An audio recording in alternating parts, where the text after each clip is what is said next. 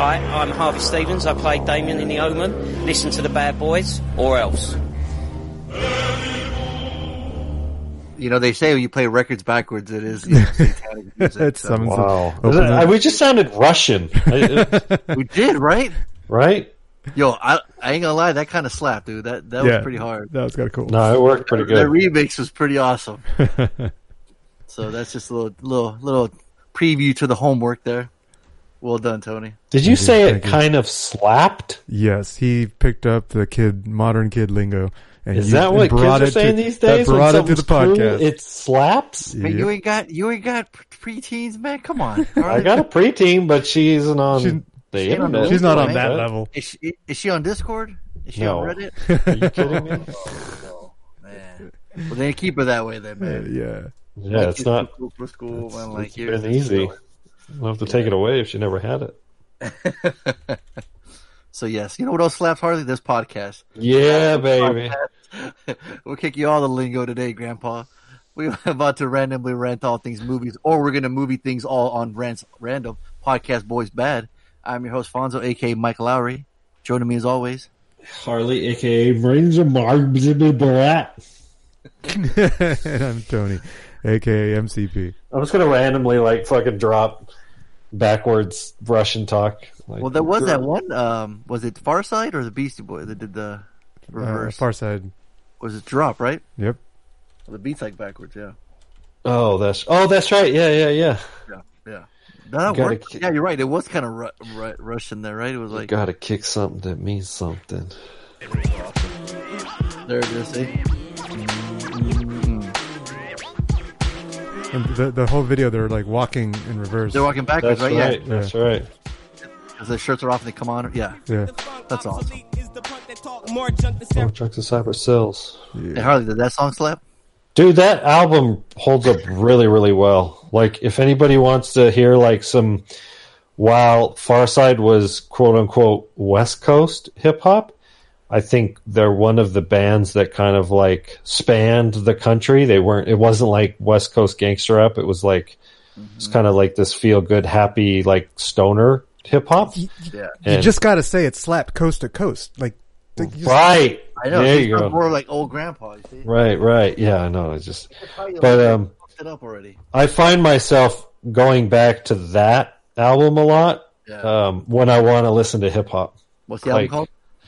Lab Cabin, California. Yeah, I was thinking it was Bizarre Ride to the Far Side, but no, that's the first one. So, with Running, Drop. Actually, Drop's not even one of my favorites on the album, but it's just a feel good album that always brings me back, and absolutely. So. Anyway. No, but yeah, you did sound Russian though, there, Harley. Yeah, and I didn't think you saying "hold still" could sound any creepier. Any creepier? Hearing it in reverse is even creepier. Yes. Right. Would you agree, Tony? Yeah. It was weird. It was really creepy. Well, we got a lot of extras tonight, so we're gonna do a speed rounds on them. We're gonna go through them really quick here. But also, we got the homework and the extra credit we got going on tonight. I'm looking at the website, Tony. I don't know if it's me or is it not updated. What? Oh, here it is. I messed it. I just had to scroll down. My bad. It's on there. Yeah. Homework is Krampus. Extra credit is Die Hard. So I should probably change it. We only got 2 calls, so we're. Yeah, I don't know what the fuck's up with these jabronis. Oh, what's going on? I mean, it was Christmas. There was a holiday, so there was a lot of things going on. So. So should I go ahead and change it now? I could change it now. Oh, you can change it now. Yeah, absolutely. Go ahead and change it. So yeah. So Harley, what you got the holiday weekend here? You're laying on your back. You probably watch a lot of movies. What'd you watch? Yeah, I did. I did get a chance to watch some. Hold on, I'll do a speed round of. I have them all on my IMDb. So, I'll start with the worst first. I think I have 3. Tony, Christmas Chronicles, Girls in the Mist, Planes, Trains. Yeah. Yeah, we watched. I wanted to watch Tenet on Christmas Eve, but Chris was all like, "No, we should be like a family and do a Christmas movie," and I was like, "Bah, humbug!" So she picked the Christmas Chronicles, but luckily I was drinking, so I had some rum, so that made it that much more doable. Yeah, this movie's trash. It's garbage. It's a waste of time. It's all the same shit. I mean, it's good for kids. That would be enjoyed a waste of time. It's got Julian Dennison from Hunt for the Wilder People. He's sort of like, quote unquote, the villain. He's in Deadpool too, so he's that kid. He's the Kiwi. So he's in it. He plays Belsnickel. Belsnickel. I don't know if that's a real like sort of historical person. You know who's actually like passable in this movie? Ironically, Tyrese. He's essentially a cameo. He's there at the beginning and the end. He's the new love interest for the mother, and he's like, I don't know, like there's something about him, and I hate Tyrese, right? I mean, like his character in the Fast and Furious. What are we reviewing again? The Christmas Chronicles Part 2. Tyrese was in it? Yeah, it's a cameo. I mean, he's in it for like, he's on screen time for like 10, 15 minutes, but he's like the love interest to the mother. And his son is one of the main. So the first movie, the main character was the youngest brother and the oldest brother. The sister and the youngest, the 2 brothers in the first movie. And this one, it's just the sister and the neighbor kid, the Tyrese's kid. It's not a neighbor. It's like, it's going to be her stepson. They're engaged. Or stepbrother, excuse me. So they were like, all right, the old kid doesn't want to be in this one. He's in it. It's like a cameo. But Kurt Russell's on screen. Like, what it is the movie starts off in Cancun. And the 2 families. The 2 families are supposed to spend time. They're supposed to spend Christmas in Cancun. And ironically, when it started, I was like, "Yeah, actually, okay, I can dig this movie." And Tyrese and they're all wearing like fucking swim trunks, and they're all, they're gonna do Christmas. And I was like, "Yeah, I liked it." And then all of a sudden, we get transplanted back into the North Pole. And it's all like bad CG and shit. And I think some of it too is like, it's cold and snowing outside. I'd much rather watch a movie that takes place in fucking, Mexico right now, just because of the weather. So, but it's all the same shitty tropes. If you like the first one, you'll probably like this one. Yeah, that's it. That's all right, next. Okay. Right. Gorillas in the Mist. Well, back and forth. Oh, you want to go back and forth? Okay, you want to tag team like DJs? Cool, I like it. All right. So I watched I finally finished the HBO series Ballers. I had started it a while back, like when it first started. I went into 3 seasons, and for some reason I just stopped. Like, this thing premiered in 2015. I don't know, for whatever reason I stopped. But then I was like, I had this free time in the morning, and like I'd watch 1 or 2 in the morning. I was like, you know what? I got to finish this. It's only 5 seasons. I got to finish it. And The Rock's great in this, and so is our boy who's in the Homework, John David Washington, who plays Ricky Jarrett, who plays a wide receiver in this. So I got a dosage of John David all week long here. So everyone that's in is good. So is Rob Corddry. He's like pretty much playing himself. The Rock, he's a former Miami college football player. Then he played pro for a little bit until he got hurt. Then he wants to finance money for. And John David Washington was a running back before he became an actor. Was it really? He got drafted by the fucking St. Louis Rams. Damn. Well, it And makes then sense. he got- He's running and through then the he got- halls, man. Yeah, and then he got put on the. He was just practice squad. Never actually played, and then he played for like the AA version or whatever. So, Yeah. But yeah, he actually was an undrafted free agent for the fucking Okay. Rams. Yeah. Well, it's funny. It's got the same like feel like Entourage. You know, you got like Ricky Gervais got his boy that's with him always and watching his back, and then you got other characters like Omar Benson Miller who plays Charles Green, who's trying to like run his. So you got all these like three main characters like The Rock, John David Washington, and then Omar Benson, and they go back and forth between them, and it's just a cool, fun, like just easy to watch. 30-minute episodes. They're really quick to watch and a lot of fun. And like I said, only 5 seasons, so I'm buying the whole series for $1. It was a lot of fun to watch. I'd buy that for $1. Chris wanted us to watch Gorillas in a Mist. Chris studied Great Apes when she was back in college, when she was doing her undergrad in anthropology, and she had originally wanted to be, what are these people that study apes? I can't think of them. Anyways, this one follows the Diane Fossey, which Like the man in the yellow hat? What? Oh no, that's Curious George. Yeah, thank you. No, this is based on true story. I'll spoil it. Have you seen this before? No, I'd never seen this before. Yeah, it stars Sigourney Weaver. It's 1988, and ironically, the movie came out 2 years after the woman died. She was murdered in Africa, and Story of Dion Fossey. Yeah, Diane. It's pronounced Diane. Okay. But yeah, it's a good movie. It's good because of the source material, like the direction, like the score and like the editing. It kind of it tries to hit some of the dramatic tropes of the 80s. So that's why it's got a 7.0. The source material is really compelling. Like, she's a young woman. She goes to Africa to study the silverback or the gorillas. And there's a lot of political strife, and so she's constantly. But what happens is, as the years go on, she ends up spending 20 years there. The movie really doesn't clarify that. The longer she stays there, the more kind of eccentric she becomes. As what's the word? Like she's one with the apes, right? She's not a human anymore. She's literally like the big thing out. What's that? She's like Tarzan?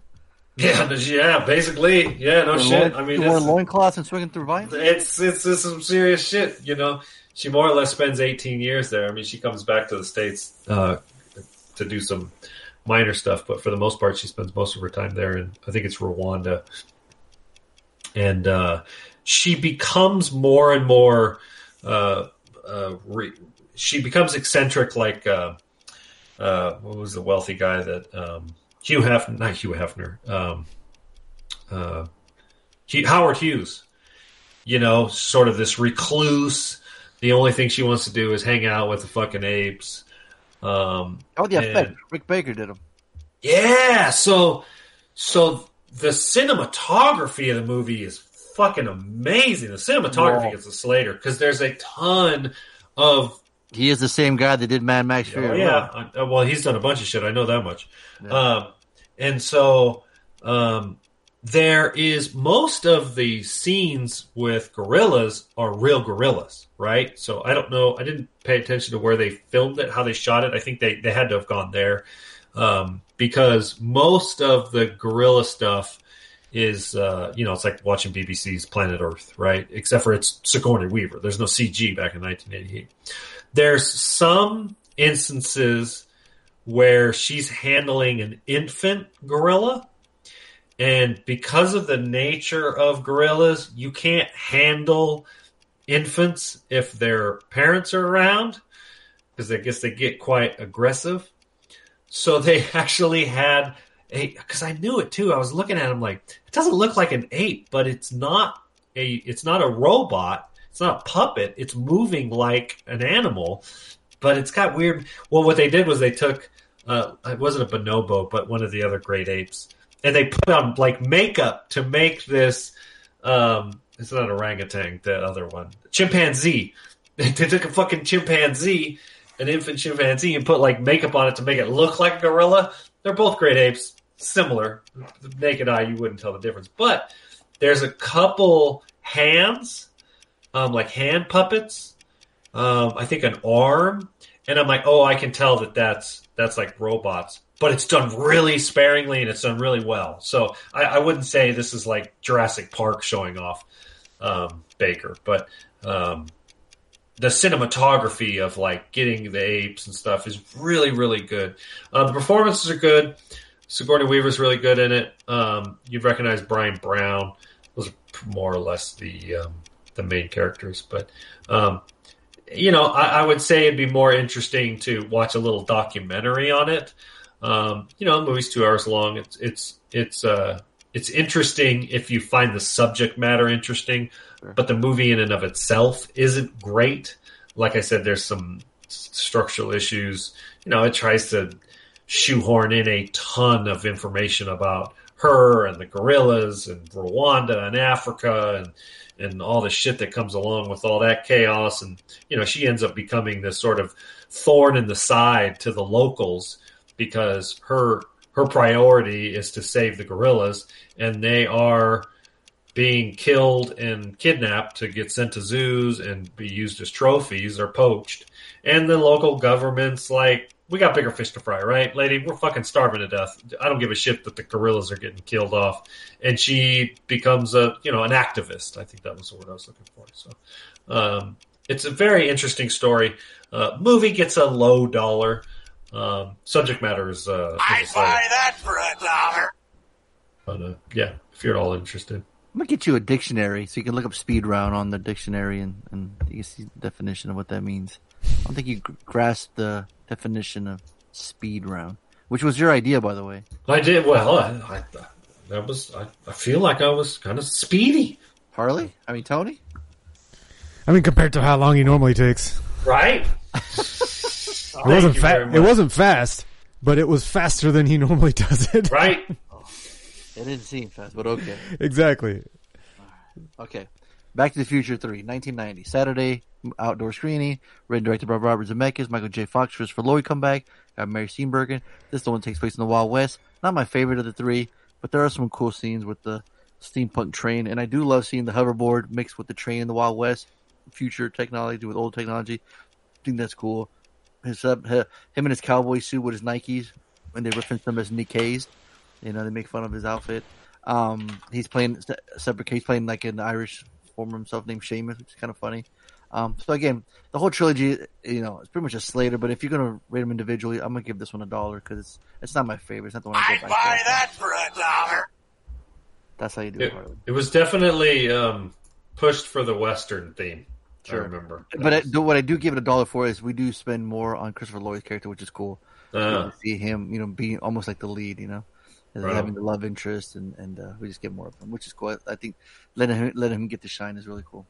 And then Biff comes back. Obviously, he has Buford Mad Dog Tannen. He's like,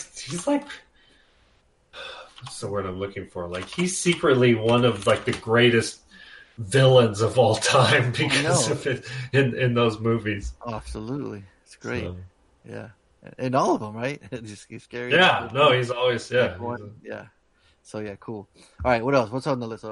I will rewatch Planes, Trains, and Automobiles. This is churning into one of my favorite comedies of all time. Like it's top 5. Like Coming to America, especially like if you go back to like the 80s. That sort of this one, any of the like straight up comedies, family friendly comedies. This one holds up so well. It's John Hughes, written and directed. John Candy, Steve Martin. A man must struggle to travel home for Thanksgiving with a lovable oaf of a shower curtain ring salesman as his only companion. This has the funniest fucking scene in movie history when John Candy's Dell, he doesn't fall asleep, but he's spacing out and he's driving on the wrong side of the road, and there's the other people, and they're like screaming out the window, and Steve Martin's character's asleep, and John Candy's like, yeah, you must be drinking crazy. It's like fucking crazy scene. And then they get sandwiched between two oncoming big rigs. And the camera pans and they're skeletons, right? It's just their face because they're screaming because they're going to die. And then it pans over to John Candy and he's wearing a devil costume. And he's just like, it's just, I know it's cheesy. No, they had a picture of him with the horns and everything. Oh, it is so, the movie's so fucking hilarious. You can tell that it's just too talented comedic.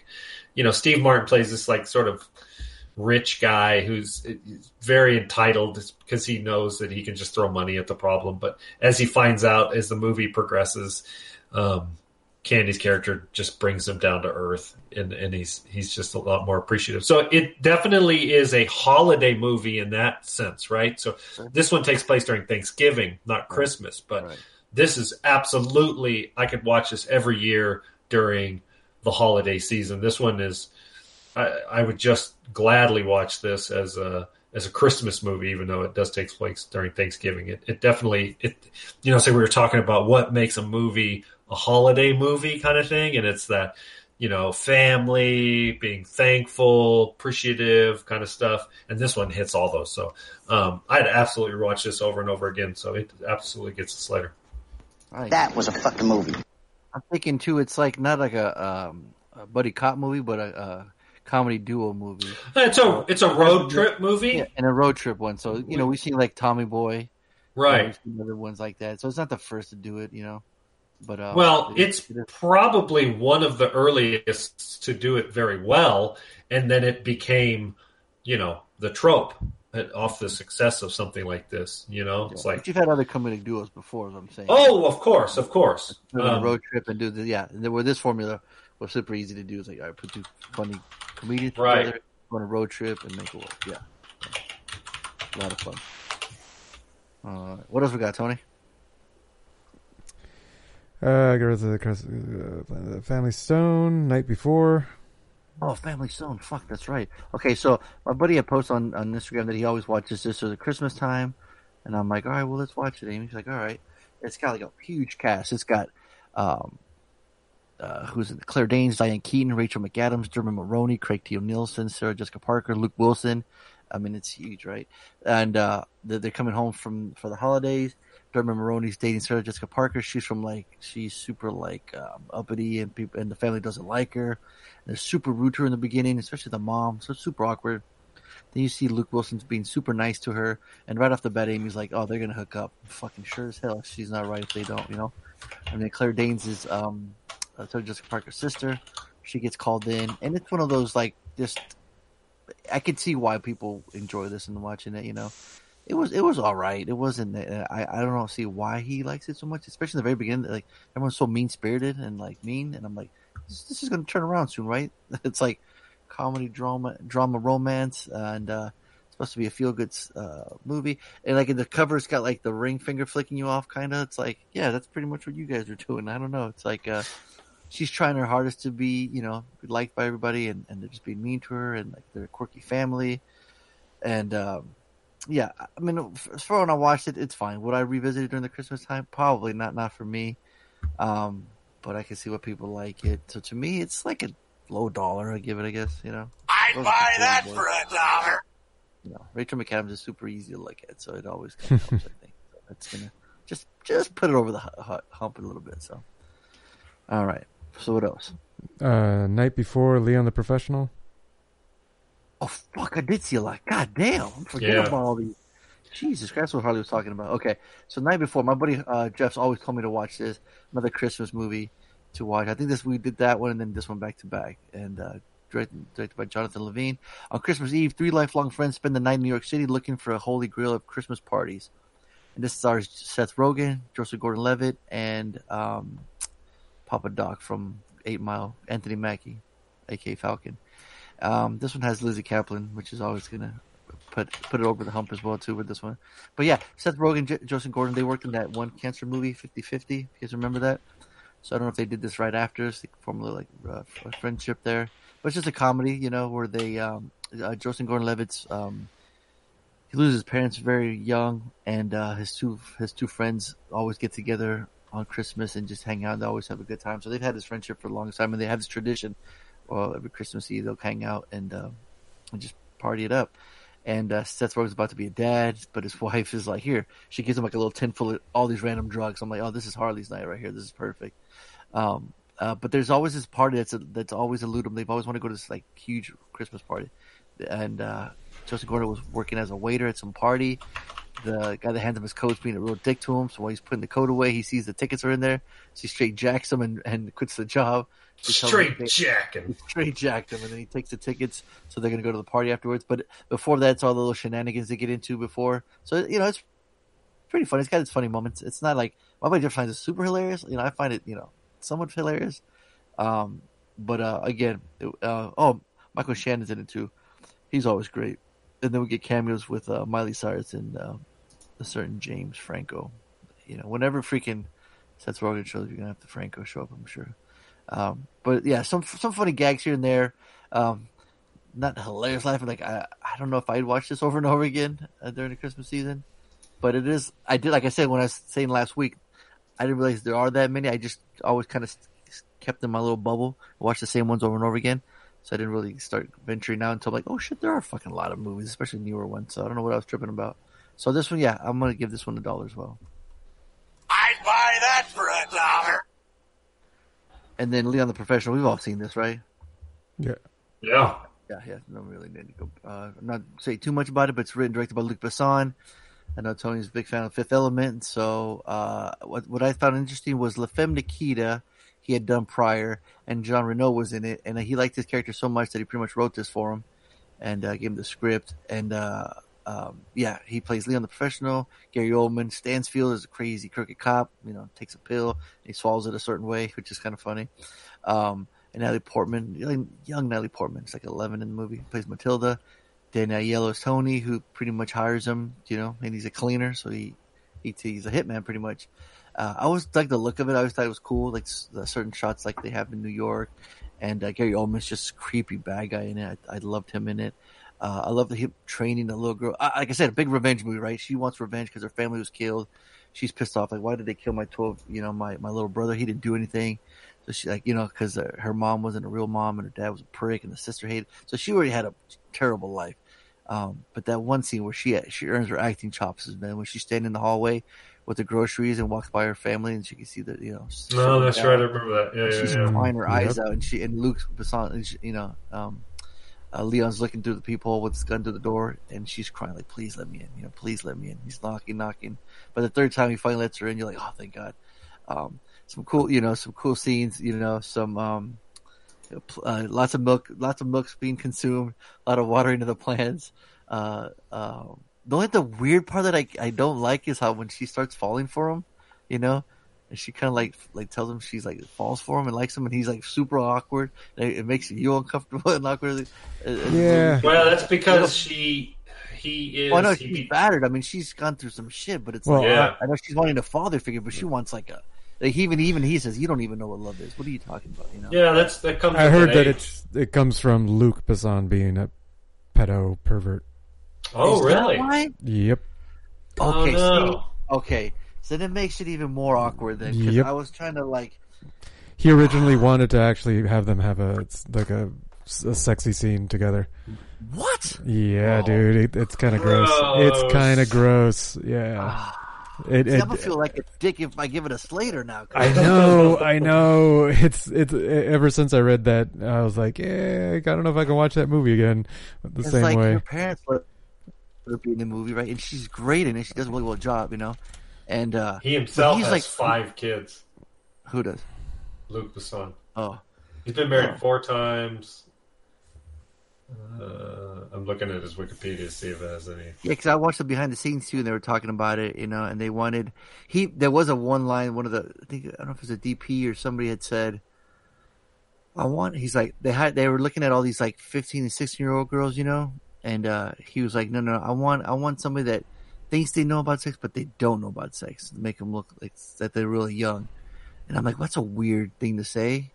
Like, why, why would you even need to talk about that at all? Like, this movie would be fucking great if they didn't have that, like, mixed in. Yep. And what kills me, like, when you watch it, it's like 2 or 3 times. You know? Did you watch the American version or the international version? Because apparently that one's even worse. Okay, so when I first started, it said regular and then unrated, or I don't know if it was unrated. Uncut, like an uncut version. Maybe that's it. Yeah. So yeah, I so got that the one apparently has book. the extra scenes are when she tries to get him to kiss her and seduce him and get him into bed. Yes, that's the fucking uncut awkward. version. The American version has those out.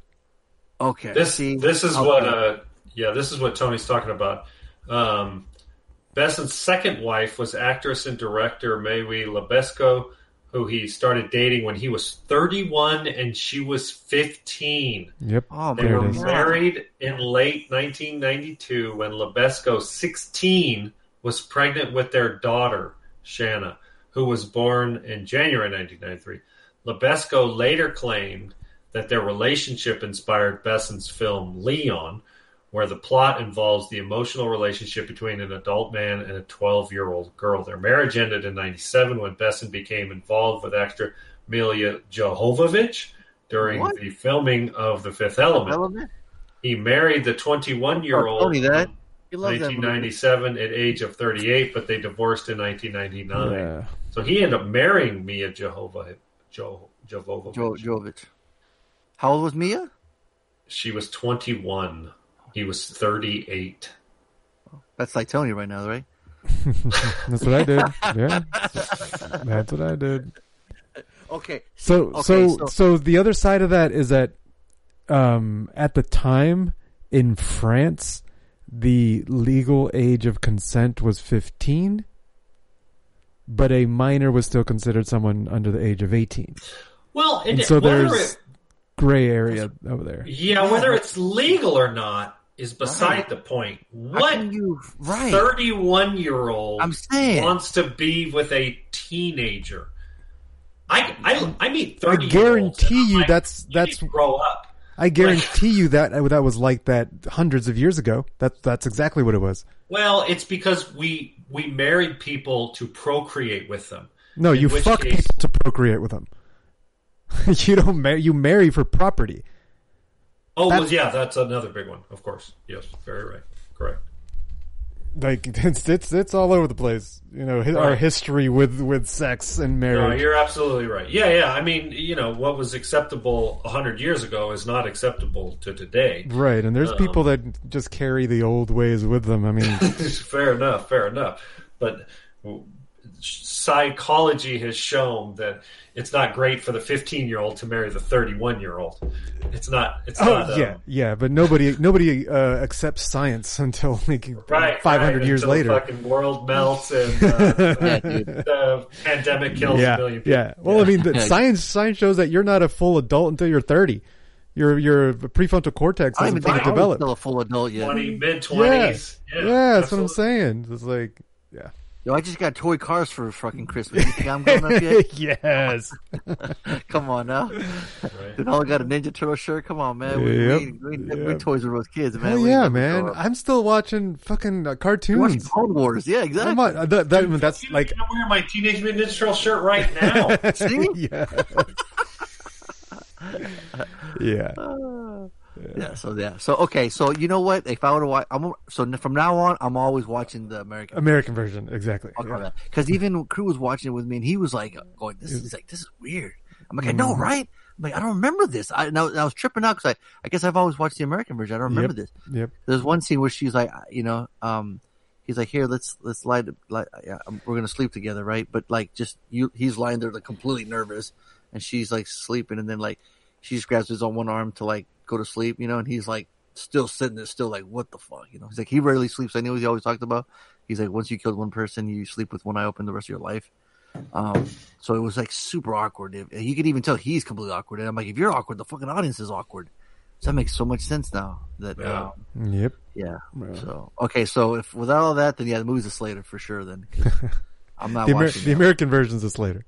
Yes. That was a fucking movie. Yeah, the other one is just too much, man. It's just like weird. It's like I said, like one time I was like, okay, he says it. He sets her straight. He says, hey, that can't happen, or you don't know Levis, just. And he says, don't bring it up again. Don't talk about it again. And they do it again. It's like, all right, the third time, I'm like, all right, this is getting out of fucking hand. It's like, okay, so that makes sense. All right. All right, what was the other one? He's so relieved. I was so, dude, it was so awkward watching it, man. I was like, I don't know why it's, you know, it's like, why is it like this, you know? I mean, one time, okay, you know, you say like, you know, it's like, you know, you've seen like kids go, oh, my dad's my hero, or, you know, you've seen students fall in love with their teachers all the time. We've had similar. Chris has had similar conversations with Mazzy, where Mazzy was like, if he wasn't my dad, he'd really be. I'd be hot for him, or something like that. Like Mazzy admitted to Chris that she'd have a crush on me if I wasn't dad. Exactly. You know what I mean? Like that's normal. That's you know, like healthy. Trump trying to fuck his daughter. I mean, what? Yeah, completely different. So yeah. No, that was him talking about his daughter. Yeah. Ugh. Let's move on. Yeah, for sure. Okay. So yeah, we have our own Luc Besson here in the States. Yeah. It's true. High Note. Yes, right. High Note 2020. Wanted to watch something with me and Amy together. Trying to find something. And I watched some of the trailer for this. I'm like, oh, this looks kind of cool. Amy likes Ice Cube, and Dakota Johnson's been looking real fine for some reason lately. So I'm like, yeah, let's watch it. There's somebody for you, phone to me. Let's watch it. A superstar singer and her overworked personal assistant are presented with a choice that could alter the course of their respective careers. Dakota Johnson works for Tracy Ellis Ross, who plays Grace Davis, this pop star who like did a bunch of songs. She's super uber famous, and Dakota Johnson is her assistant. But in the meanwhile, she produces. She makes her own little beats. She starts remixing her songs. She wants to make something out of herself. And Ice Cube plays Jack Robertson, who's kind of like her manager. Kind of takes everything. And it's a pretty like safe movie. I mean, it's just not really like that much stakes. You pretty much can see. It's like pay by numbers, as Harley would always say. You know, you got the person, you know, and they work for somebody, and she's got a career, and everything just falls into place. You know, there's one hiccup where like, okay, everything goes back. So she goes to live back with her dad, who's Bill Pullman, which was a real cool cameo to see. Plays a radio DJ, so you can see where she got their love of music from her dad. So she knows her music, and then she finds this one singer who's really good. So like, oh, okay, she's gonna manage him, prove to her that she can produce, yada yada. And then at the end, it's just, you know, it's a happy ending. It's just, like I said, it's just one of those, you know, that passed the time, and it was fun. And the music that they did, if it was original music, they were really catchy, and they could make a really cool soundtrack. Because I think somebody must have some real songwriters, and like every track they had for her. Because that's always the thing, right? Like when you going to actually cover, like you're playing that. Like a biography, you're playing a certain person, so you already have the songs written. But if you're doing a fictional character, you got to come up with fictional music, right? And sometimes it doesn't work. But with this one, looked like they, you know, really had some cool songs, and it really worked. So yeah, this one, the High Note, is going to get a not a high dollar, but it's going to get $1. I'd buy that for $1. Right on. Is that it? Yeah, and then I watched Solo, Star Wars Story. It's one of my favorite Star Wars movies. It gets a slate. I had a good time with that. I remember that was the first time I saw it. Yeah, Which one? You said it holds up well, huh? Solo, a Star Wars Story. Yeah, I love all the characters. I like revisiting it's got good beats. It's got good pacing. The action's fun. It's different. It's not a Luke Skywalker, you know, saga. And it's fun. Like I enjoy the robot, the characters. It's good. It's good shit. So yeah, my boy Childish Gambino's in it. Yeah, man. John Favreau does the voice. The only one I don't like is the female robot. Oh, it's my favorite robot, man. She's so awesome. Dude, love her. That's the one. She's awesome. She's so annoying. She's Yeah. like social justice warrior. She's so annoying. Yeah, and it's funny. Like robot hips too. It's so weird. It's fucking funny. I remember watching it thinking, yeah, the movie's not trying to be anything it's not. You know what I mean? Like, it's you know, trying to tell an origin story, but it was less Star Wars and more space fun.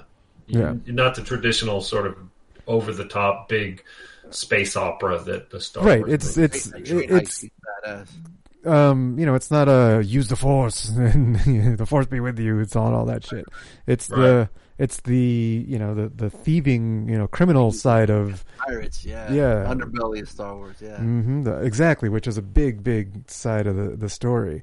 And it's really cool because when spoiler alert, when Darth Maul comes on the screen, and once you know his story from the Clone Wars, I was like, that's right. He's deep into the underbelly. Like that's his new future. So, like it's cool. It's really cool. So definitely gets a slay for me now. Okay. Damn. Yeah. Oh, I didn't like the way he got his name too. It's kind of funny. Oh, that it just got handed to him? I was like, that's great. Really? That's the coolest name in the galaxy. That's how I got. I think that's awesome. Nope, there's no fancy story behind it. It's just someone put a stamp on you. Fucking crazy. Yeah, I love shit like that though.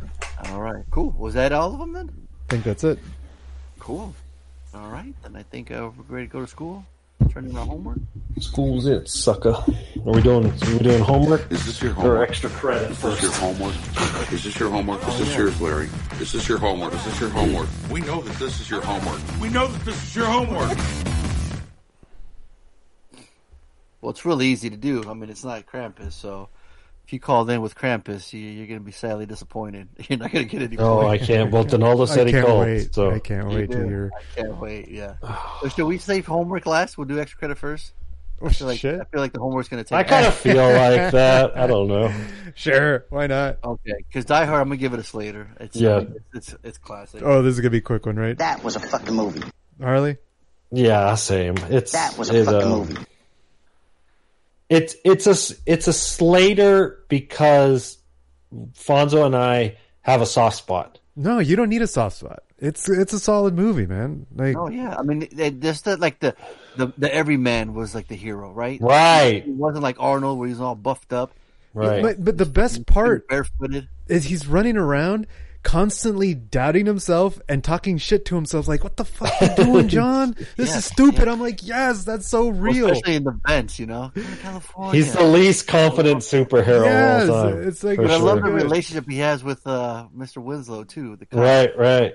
you know? The whole, you know, it's his Donald Glover, but not with him. You know, it's that's kind of true. Yeah. At the end, it's like cool. That's why I always wanted him to come back. You know.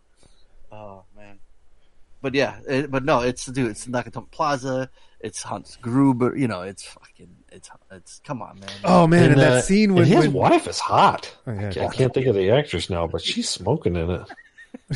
Yeah. Pull it up now. I think she's only in the first and second one too. Yeah, Kind of a bummer.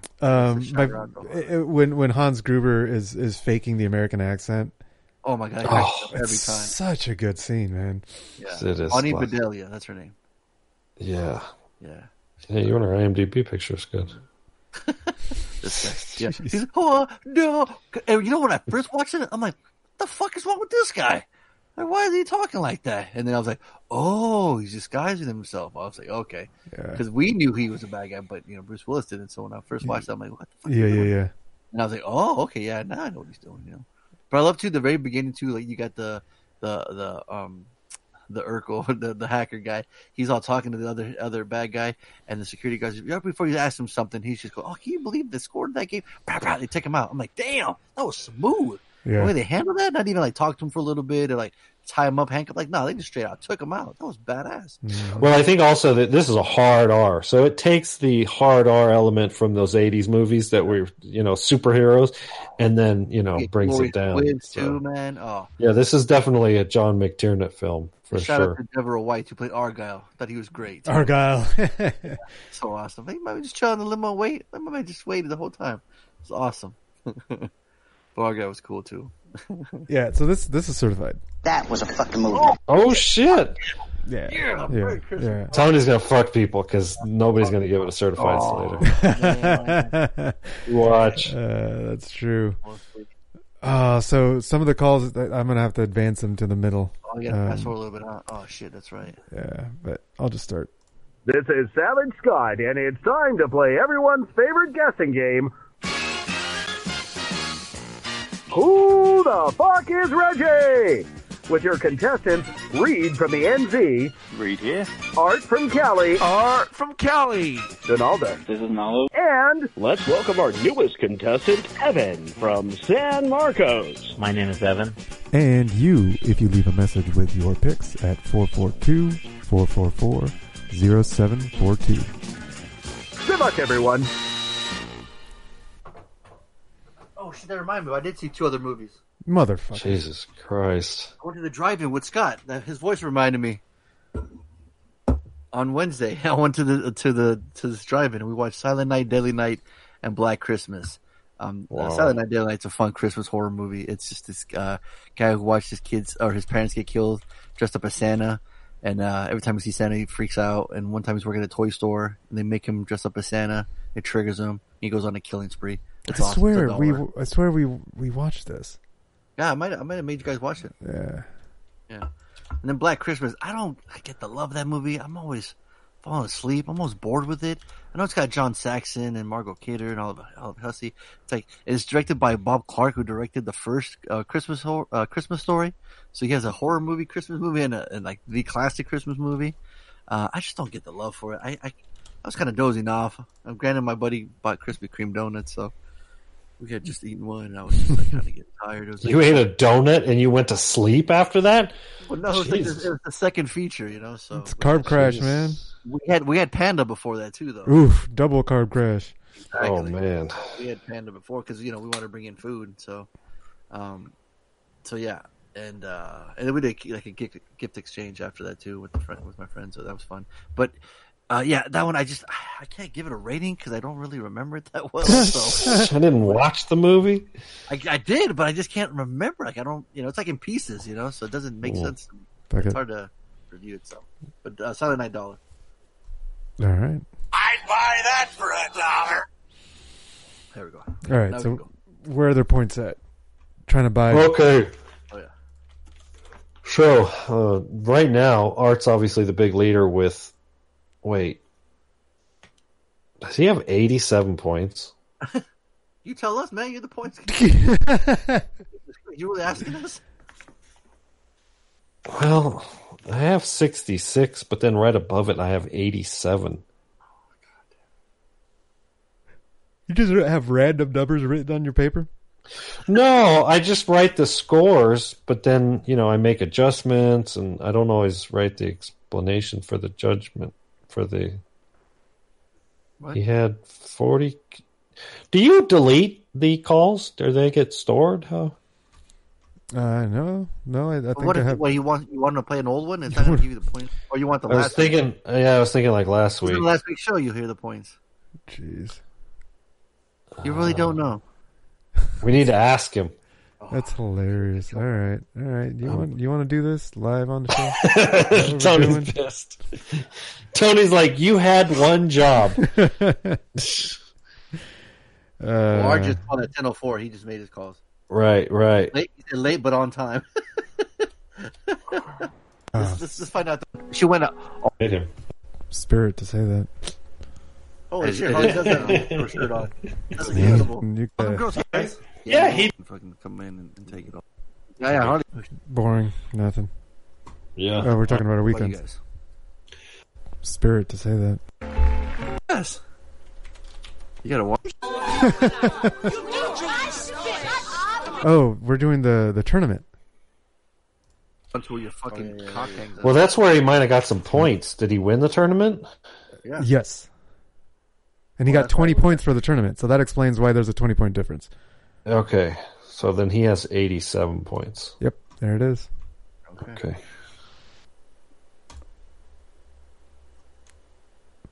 All right. Oh, so he's got 87, so yeah, he could win it at any point now. Reed has 22. I think he only had 12, but we were like, fuck it, let's give him 10 just for the fuck of it. Evan's got 13 and a half. And Donaldo has 37, soon to be 27 when I remove 10 points because he calls on Krampus or whatever the fuck. Oh, this is going to be brilliant. I don't have a call from Reed, but... Oh well. We threw it out there, so we'll see. Yeah.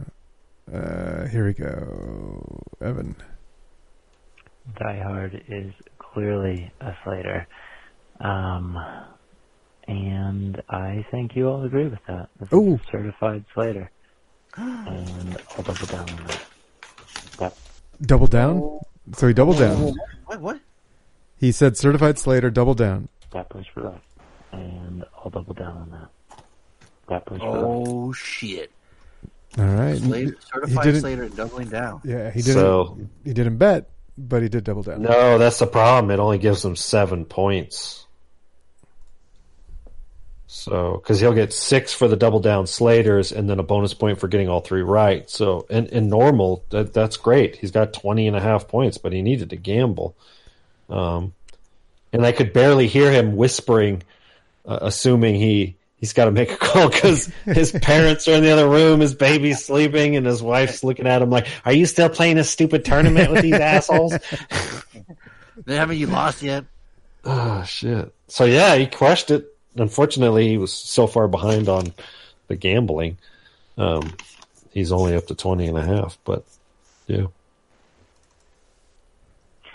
Merry Christmas, bad boys. Oh, Tony doesn't like kids.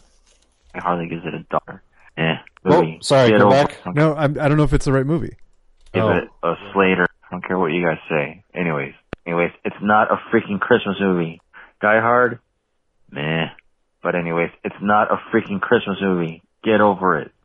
I don't care what you guys say. Anyways. What the fuck? Oh, is that right? Well, guess what? We're not going to care what you say in a little bit. I'm going to say Fonzo and Harley give it a Slater, and Tony gives it $1. So yeah, those are my picks, and we're just a few days from the new year, you know. So yeah, talk to you guys soon. Take it easy. Bad Boys for Life. So he got 2 points, right? Yep. Okay. Because he was doing the Die Hard on that one, right? Yeah. Yeah. Yeah, that's what I would have thought. I thought for sure Tony was going to give us $1. That I was expecting. I was ready to give it $1, but I enjoyed myself. So. Okay, good. Yeah. It's been a while since I'd actually seen it. So. Oh, nice. Okay. Hello, bad boy. Yes. Hello, Felipe. Oh shit! Oh shit! Do we get it? We get an accent? Is that on Die Hard? Oh, where's? You like to say fun? On to the extra credit pick from the main man Fonzo. He picked up classic in Die Hard, the original. Well, what the fuck? Which is not a character. Yeah.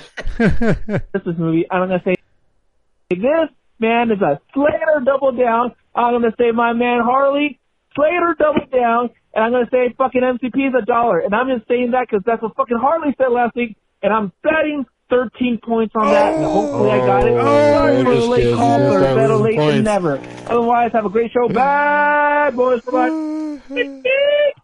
That would have won. See, he fucked up. He doesn't need to gamble. Shit. Fucking dropping shit. Uh-oh. My own shit. Hold on. He has to call the nurse. Hit the life alert. On the ground, hitting the buzzer on the bed. All right. So he still did good. I mean, he didn't do bad. I'm not gonna give him the accent point. Fuck you.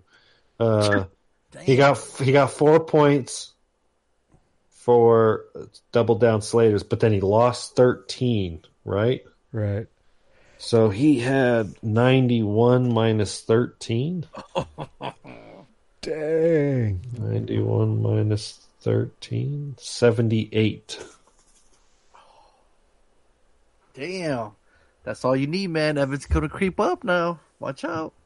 Evan could double down and not have basically half of what he bets everything, though. He'd only have 45 points. So. Okay. Oh, we might not have a winner for New Year. Yep. Yeah. All right. Well, moving on to the actual homework now. Yeah, Reed's hasn't called, right? Yeah. Right. We haven't got a call from Reed. He's probably still on a boat. He's traveling back into time so he can call us backwards and shit. I mean, he is forward a day, but it's earlier in the day, so he's wearing a Bruce. He might be watching Tenet and some shit. All right, so who has the homework?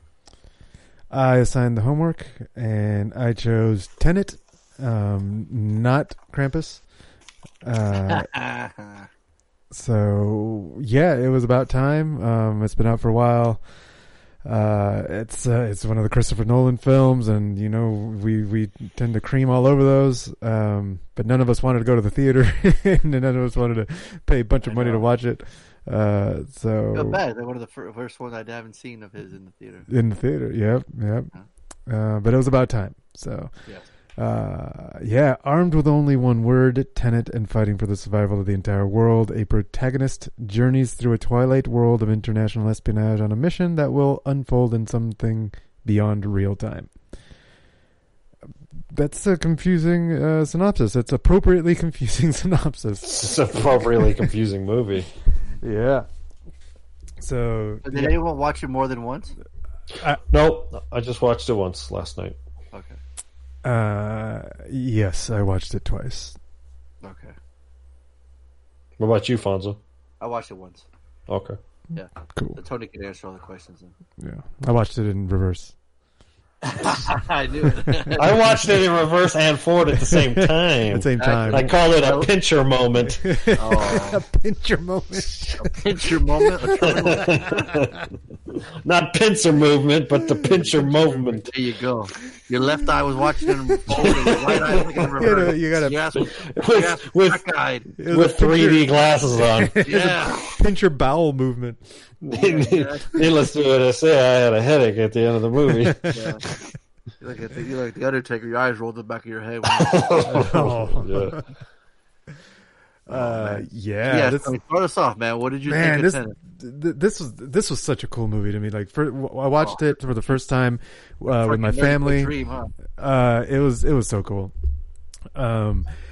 And I watched it with my parents, since I'm living here with them, and we finally watched the movie together. We hadn't watched anything together because we got our double TVs set up in our room up here. We never watched anything together, and I was like, finally, this will be. You guys haven't watched something together since El Topo. Yeah. I have my family traumatized. Talk about a throwback to the podcast. That was 10 years ago. Like that, Harley? We kept pausing it and talking about it. It's like, okay, what the fuck just happened here? What just happened there? It starts off following our boy, the protagonist, kind of just showing his backstory, what kind of character he is, with a little hints here of weird shit, time, reversal shit going on in the beginning.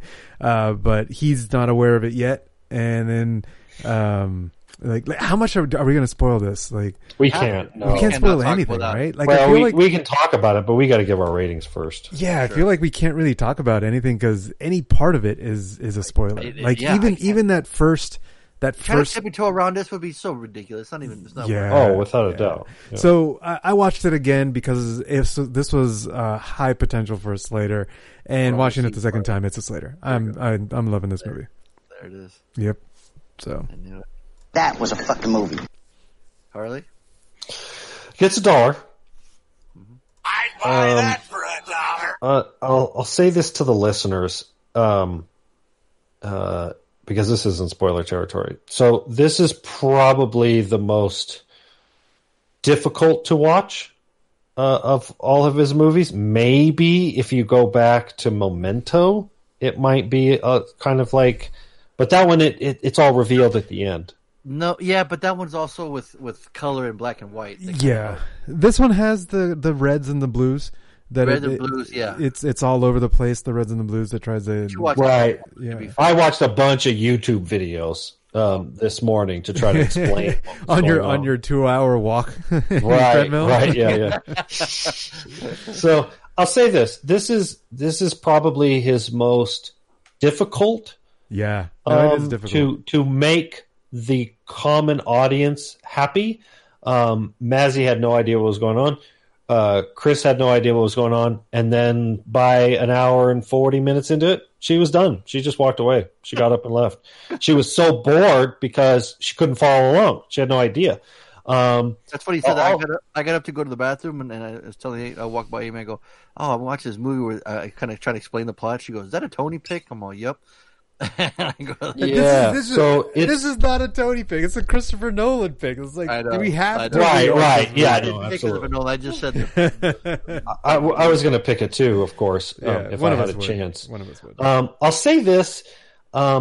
It's not my favorite Nolan film. In fact, it's probably one of my least favorite Nolan films for a lead. John David Washington, he wasn't bad. I'm not how some sort of like an acting critic here, and I'm going to say his performance was bad. He didn't have the charisma that like Leo did in Inception. Like he just, or Matthew McConaughey, like it felt like he was always lucky to have the role, and he was, I don't know, like his performance was. Say that because Christopher Nolan chose him. Like I know. Christopher Nolan movie for a reason. Him and I know, and he's in his comedic chops worked. There's like 2 or 3 jokes and kind of smiles, and it worked. It wasn't bad, but in an otherwise really amazing film. It was amazing for a bunch of different other reasons. And Black, is that why? Yeah, you know me.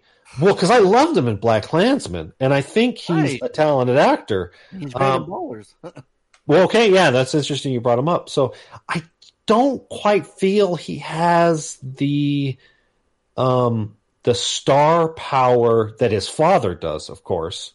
And if you go back into the 80s and the early 90s when Dad was making his thing, I could possibly have said the same thing. So yeah, you didn't know how he was going to be later on. Yeah, absolutely. I mean, he could absolutely become he could replace his father. I don't know.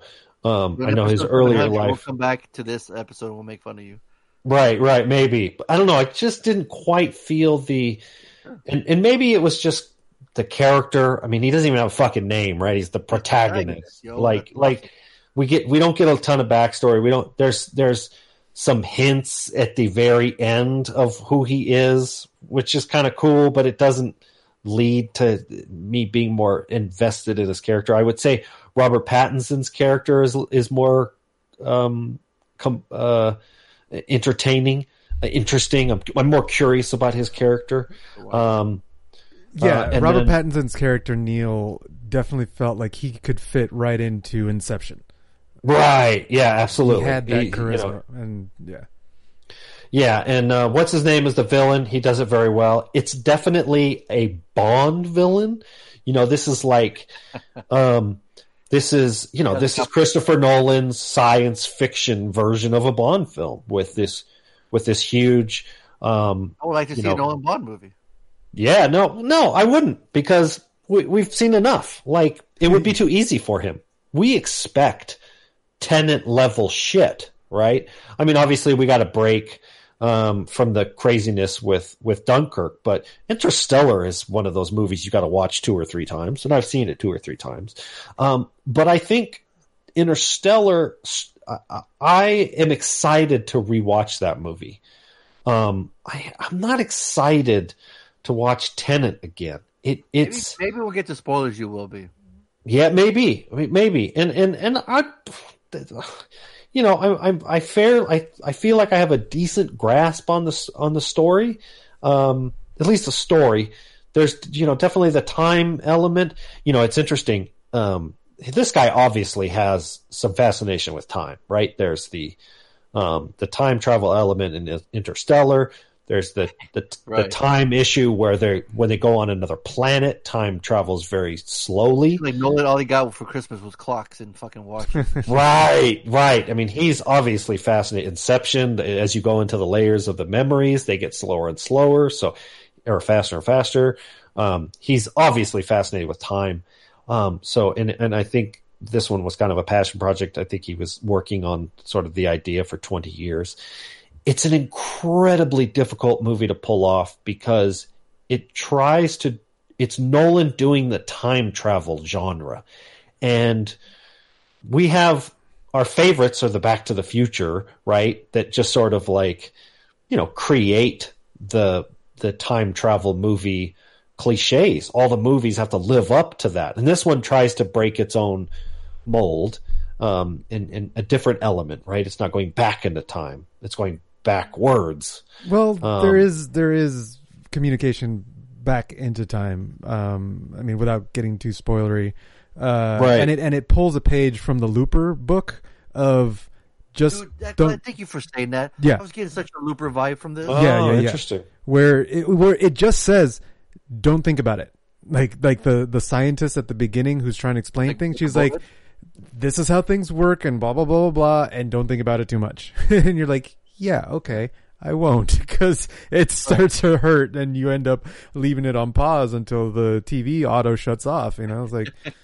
But my problem with that idea now, if it's one thing, if it's a family friendly Back to the Future movie, don't think about it too hard, right? But, you know, Biff is just an asshole and he becomes Trump, right? I mean, ironically, Back to the Future 2 is 2020, right? Biff becomes Trump. This one.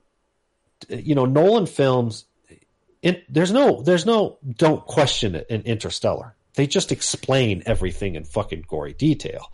And obviously there might be some science fiction elements that aren't accurate, but he's trying to make it as plausible as possible. And in Tenet, I feel like he is kind of like, don't overthink it, because it's time travel. We can't overthink it. And so it becomes almost...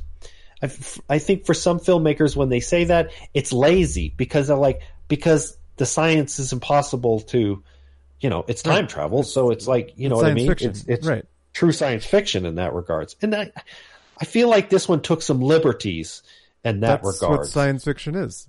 We talked about it last time. And so, but with a Nolan film, Interstellar wasn't a science fiction movie. It was like a future movie. Like I felt like it was, you know, it was less fiction like Blade Runner. Same thing. It's like this, you know, it feels more real. It has science fiction elements to it too, though.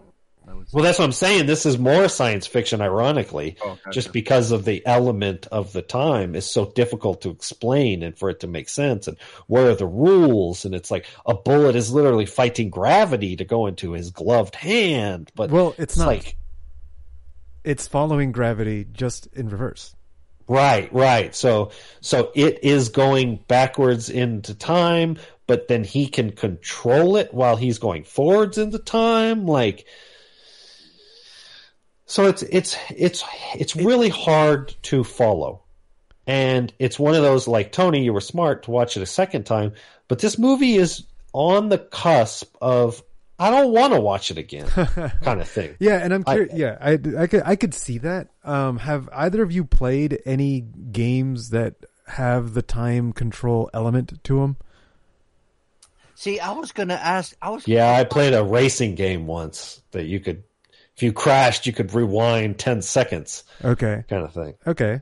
That's good. Wasn't Assassin's Creed like that? Or Prince of Persia had a time element. Braid, I think, is the one that I'm really thinking of because it has different aspects of time travel where like you can time travel, but only your direction changes, but not your horizontal movement changes, but not your vertical.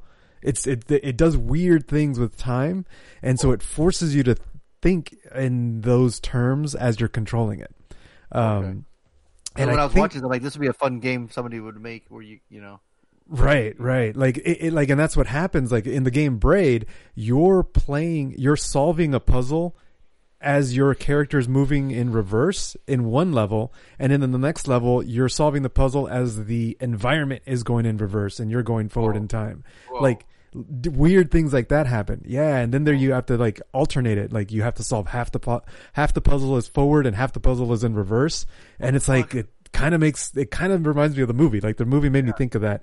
And so I feel like maybe if you've been exposed to thinking in those terms already, it's easier to accept the don't think about it that the movie puts out there. You know, because I'm already familiar with kind of like the boundaries and the rules that are kind of around it. You know, I've kind of experienced it already. So it was easier for me to take in. Yeah, that makes sense because when I was watching, it reminded me of this Marvel character named Maverick, where he can see like 10 seconds into the future. Oh, so it always made him like the badass soldier. So whenever he'd go out in the field, he already knew kind of like where the bad guys were coming and where they were going to be. Okay, so he was always like a step ahead of them all the time, and it kind of reminded me of that. Yeah, I can see that. I would also say, since we've spoiled the plot, that there's this element where they're traveling backwards into time as opposed to picking a date. Spoiler alert, right? or what? You're saying Well, no, not yet. Not yet.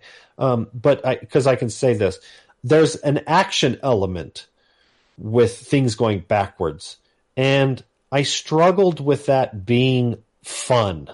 It was cool. It was neat from a practicality standpoint of like filming. It's insane. Like, especially at the end, dude, I'm like, ugh. Like I remember when the movie was over and like, even into today, I was like, shit, I was like walking backwards. Like everything was like, CG for you in the. No, well, that was the thing. It's flawlessly done, right? I mean, this has all the polish of a Nolan film, right?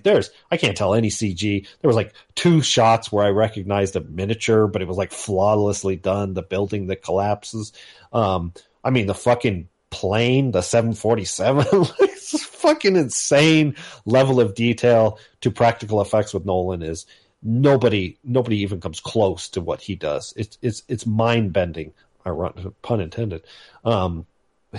But like, and then the one fight scene that was normal speed at the beginning with Washington and he's walking through the food and he hits the guy with a cheese grater. I was like, oh, that was so badass. Cool. Like, that was a really cool scene. The other stuff is just like eye candy for a first time, but it's like you never seen that in real life. So it's like, you're like trying to follow him, like, wait, is he going forwards or backwards? How the fuck did they make this movie? You know what I mean? So, but it wasn't like your traditional action flick where there's, guns are shooting and bombs blowing off. It's literally 180 degrees from that. So you gotta get used to it. So. All right. Did you give your review, your rating? I would absolutely give it a solid $1. I mean, I'd buy that for $1. It's everything that Nolan does and more. And that can be too much for some people. And I love time travel movies. It's really difficult to pull off. We've seen it with some really small independent movies, like where you're like Tony, you're pointing out, like they don't go down the rabbit hole. This one goes down the fucking rabbit hole. This takes the rabbit and like turns it inside out and like Jesus Christ. It's like butt fucks the rabbit, shoots it full of morphine. You want a rabbit hole? I'll make a hole out of the rabbit. It's like it does like inverts. Yeah. It's got a 7.6, which is one of the lowest ratings for a Nolan on IMDb, and I think it's a combination between 3 things. Nobody got to see this in the theater, right? Because everybody that saw this in the theater would have been their mind melted. But here's the catch. People are dumb. I mean, I think of myself as a reasonably bright person, and I feel dumb watching this movie, right? So, there's not enough people that are going to watch this movie the first time and go, that's brilliant. I understand everything that's going on, right? They have to watch this bitch a couple times. And maybe this movie's rating will go up. It'll creep up instead of do the opposite, right? We typically see IMDb ratings drop off as the years go on. Maybe this one will creep up. Who knows? Here's the problem. It's 2.5 hours of I don't know what the fuck is going on. A lot of people can start to tune out, right? Chris, perfect example. She's an hour and 40 minutes into the movie, just as like the fucking second act is getting deep. And she's just like, all right, I'm done. I'm going downstairs. Like, it's not her genre either, though. Too. No, it's none. Yeah, absolutely. It's she's not the demographic by any stretch of the means. I mean, she was happy to start it, and I knew, and I told her, I warned her. I said, this is going to be one of those movies you cannot program to, And about an hour into it, she started a program. So it's no surprise she didn't know what the fuck was going on. It's got all the beautiful cinematography. The scene where they're in the Amalfi Coast, off the coast of Italy, with the cliff side. Yeah. You guys remember that? That's where Chris and I vacationed in Italy. Rad. That's where we went to, the Amalfi Coast in Italy. Nice. Yeah, and it looks like that. It's fucking amazing. I bet. So I've been there in real life.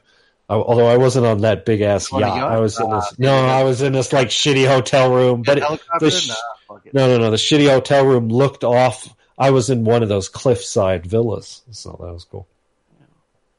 I would almost give it a high dollar. I would give it a high dollar.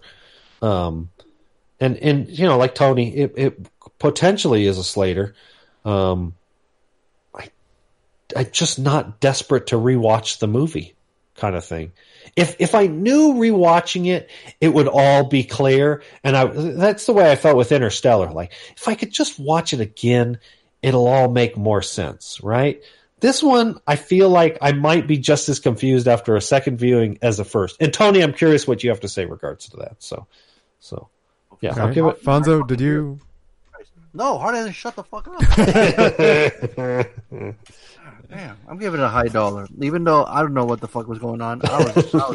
I was being marveled by the filmmaking, the performances, the locales, and that motherfucking score by Ludwig. Yes, beautiful. Hans Zimmer, man, it was badass. And sometimes it was overpowering. I kept lowering the volume. I'm like, yo, this shit's. Remember how they were saying there's a problem with the audio? Yes. Yeah, I remember hearing that. I didn't have that problem. I mean, the score was loud, but it wasn't overly loud.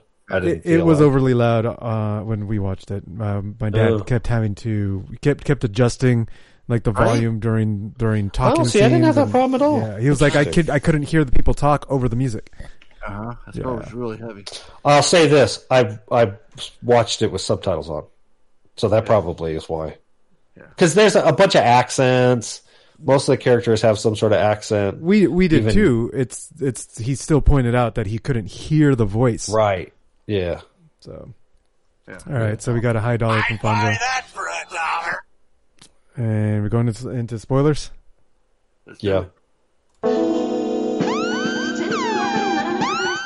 following may spoil the movie for your poor sensitive ass. You've been warned.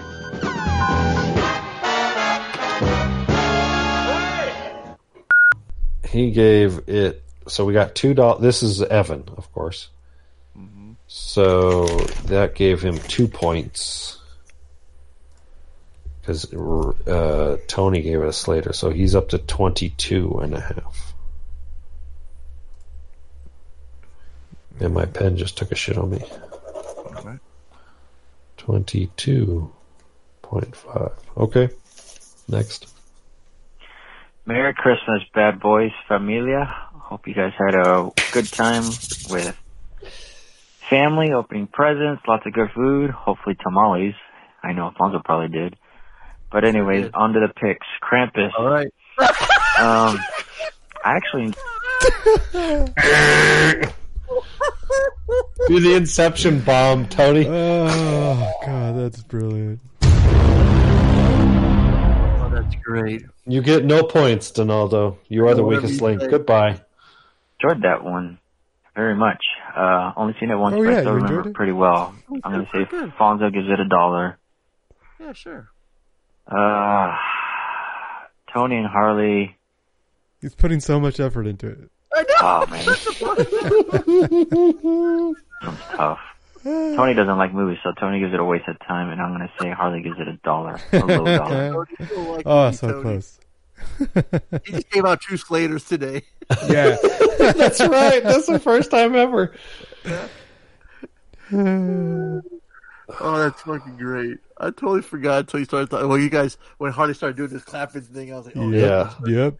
Here it goes. Oh, my God. Oh, man. Let's wait for listeners. Anybody. I'm going to give a bonus point to whoever spoils Donaldo first. Oh. Bonus. I'm going to give bonus 2 points to whoever tells Donaldo you done fucked up in the message. Yeah. So obviously we have to wait for Tony to release the podcast. The first one to listen to it and post that they reviewed Tenet and not Krampus. You dumb you unfaithful motherfucker. I know. Now it makes me wonder how long he stopped listening now. Oh man, he hasn't listened in months. I guess so. Well, I think once years. He got his chick, probably is when he stopped. Yeah, I agree. I think that's probably. Yeah. He hasn't come back. Yeah. Well, I'll be seeing him tomorrow, so I'm gonna be laughing. I'm not gonna say anything. He's gonna be just randomly laughing, and he's like, "What are we laughing? Nothing. Don't worry about it." Yeah, he's like, "Oh man, so you watch Krampus?" I'm like, "Yep, sure Yeah. did. Yep, watch it again." Like, I wonder. I don't know. The red and the blue. What did you think, D? You have to wait for the podcast. Yeah, exactly. Yeah, that's what I'll tell him. Yeah, he's went to the podcast. How does he know? How does he know where his points were? If he won, he wouldn't even know, right? He wouldn't know. He wouldn't know. He has no idea. He goes on the site, sees the page, and calls in. That's it. Yep. It's like he's in entropy, right? There's just as many 0 points as there are negative points as there are positive points in Donaldo's scoreboard. It's the he would reverse and go back on the site. It would still say Krampus, and he would still fuck up. It's the cat in the box. What is that? The Schrodinger's. Schrodinger's, yeah, cat in the box. Donaldo, if he is in a box and we don't know whether he has points or not, does it really matter? And we never got Reed's points either, huh? No, he never called. Yeah, and he can't type them in. He has to call it in. Otherwise, that spoils it. Or he just says homework and extra credit without giving the movie names. Yeah, they could say homework and extra credit. All right, here we go. Last one. Hello, bad boys. Me, Philippe Petit. A little late, but always on time because I always listen to the show. So hopefully you guys had a Philippe Petit. Shots fired. Yep. Christmas, and you guys are hoping to have a Philippe Petit year. Hey, we're calling in for the homework. Philippe Petit liked the movie 10-10. I listened to the show. I know Did that he you say 10-10? Go back. I think he said 10-10. He did it on purpose. Where you at? So you do 10 homework. Philippe Petit liked the movie 10-10. 10-10? I listen to the show. I know that you're not that poo-poo movie, so you do 10-10 to trick the Donaldo. I say, oh, this movie's weird. I don't know. And you like to say, Fonzo, this is my favorite.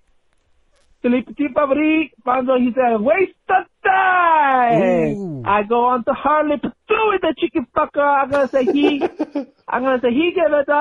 I'm going to say, Tonio, I'm going to say he also gave it $1. So those are the picks for me, Philippe Petit. Hope he has a Philippe Petit Christmas or Philippe Petit year and a Philippe Petit.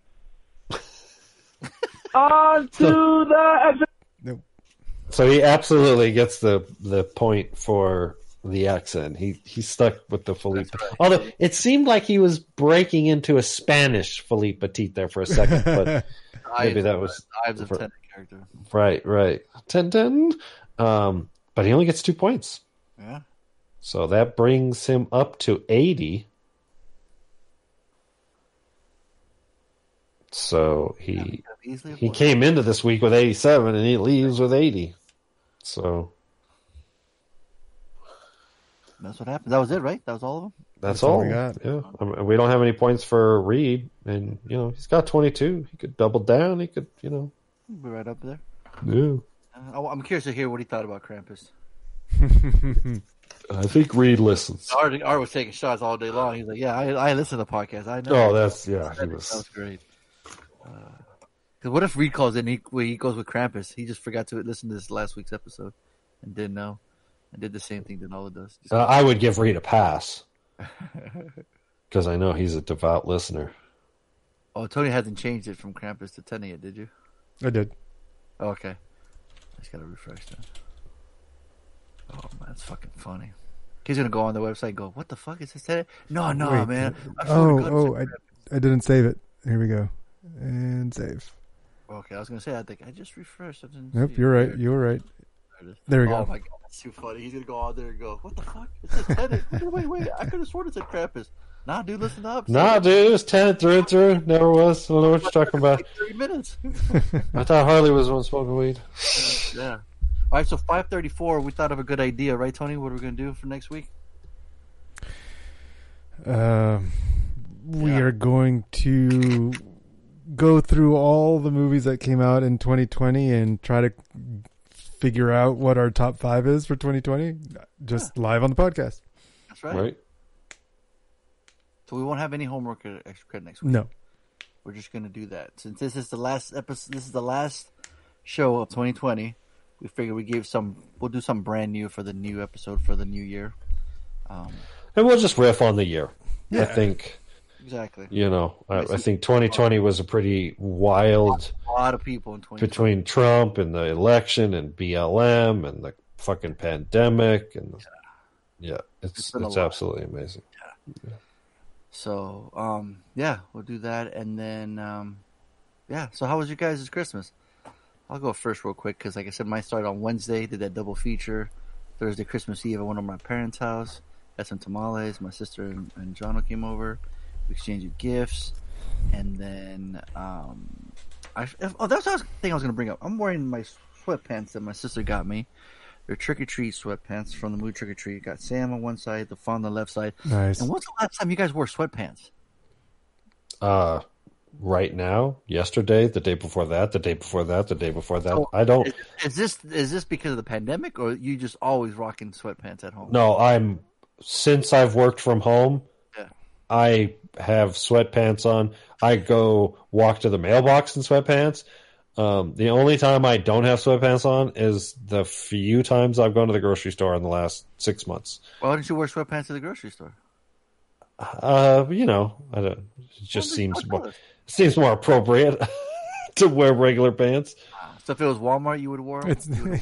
Walmart's the last place in the world I'd go right now. It's a bunch of fucking anti-maskers, flat earthers up here in Siskiyou County. Like, it's fucking the worst. So you really go, I'm going to the grocery store, I got to change that. That's an excuse to dress up, man. Everywhere else.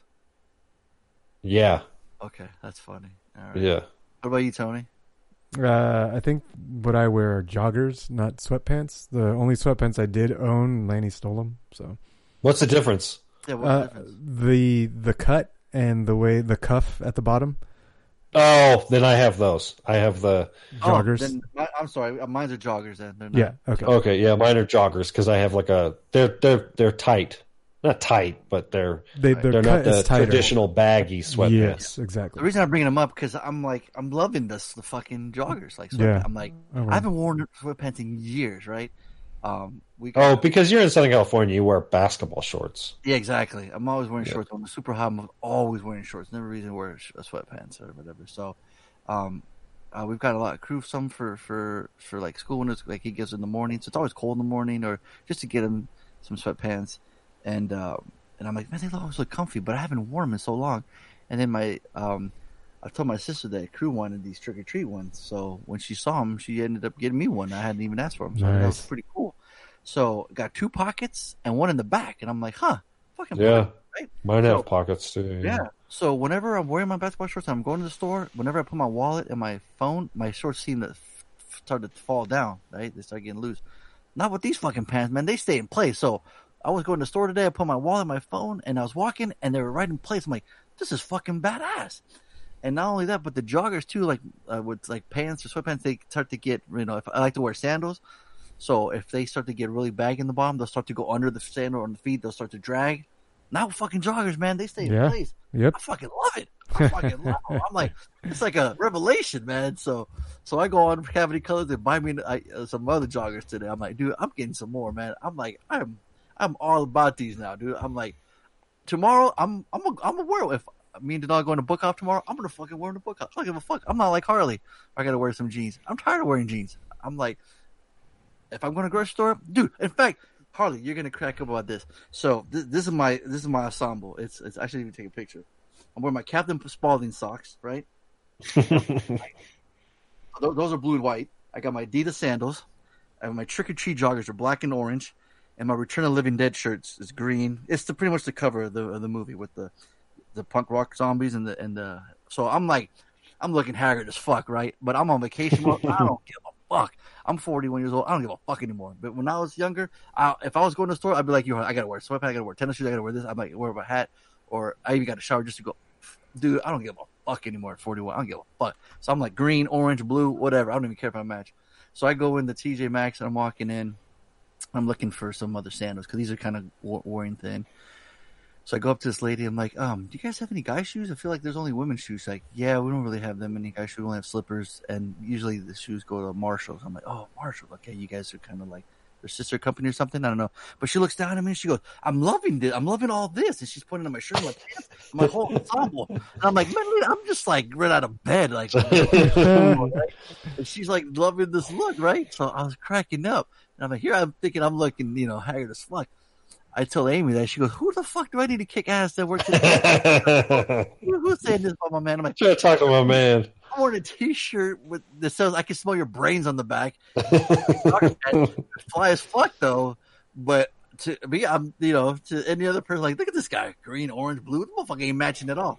Yo, man, your boy, as the kids would say, I was dripping, Harley. I got the drip. There was drip. Apparently, if I was a music, I'd be slapping right now too, apparently too, Harley. So just let you know.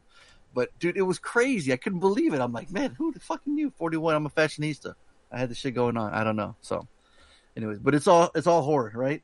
Shirt, pants, right? Socks. All I'm missing was the hat. The hat. Actually, the hat was had a couple monsters on it. But anyways, I just thought it was funny. So yeah. So you guys are all. So Bad Boys is sweatpants and joggers are certified Slaters. Hell yeah. Well, this is a big reason with me. If you're super cold all the time, you'd be worried. That's it. I sleep with bulky socks on, joggers, and a long sleeve T-shirt. Okay. Because it's so cold in my house. How many blankets? 2, but they're big and thick. Yeah. So it's the complete opposite. No, I sleep in boxers, but I have two 20-pound weighted blankets on me. Oh, so you got big ass blankets too. What are you, autistic? Yeah, fuck. Pretty much. 20-pound blankets. You did a fucking 50-pound person laying on top of you, and it's not enough, man. And it's not enough. Like I have trouble sleeping. So why? Like, I don't fucking know. I still haven't figured it out.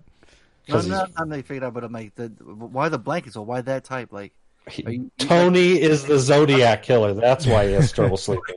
Tony needs to be snuggled again, like a swaddle. I mean, swaddle. I need swaddle. Yeah, I need swaddling. Right? Yeah. Yeah. I need to get just a hammock that turns you into. Your mind's always thinking, huh? You don't relax, huh? Dude, it's. You ever try white noise and shit or anything? Oh yeah, I have a white noise machine. It doesn't help. Okay. Help? I mean, it helps a little bit, but right. if my mind, I have to take melatonin, I have to take antihistamines, I have to take magnesium. I have to time it right. Like have you thought about cutting back on your screen time, Tony? I've thought about it. It's just I can't. I've thought about it. Harley's like getting right to the floors. Yeah. Just saying. Tony seems like he agrees. He's just like, no, but I was over Christmas. I wasn't on the screen a lot, but I still had trouble sleeping.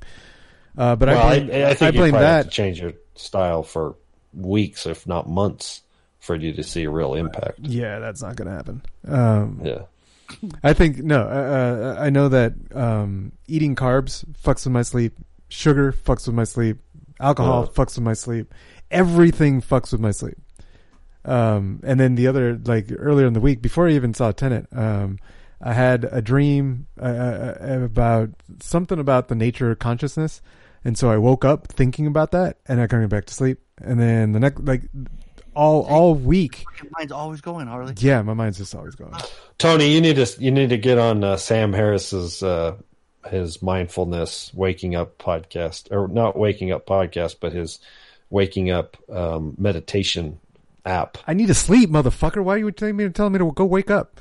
Because no.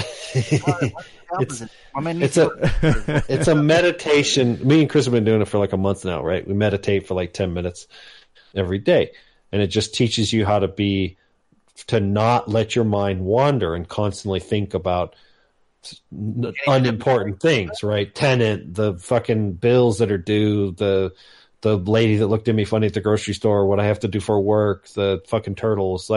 Your brain is constantly thinking about a bunch of shit, and you don't really have any control over what pops up into your consciousness, right?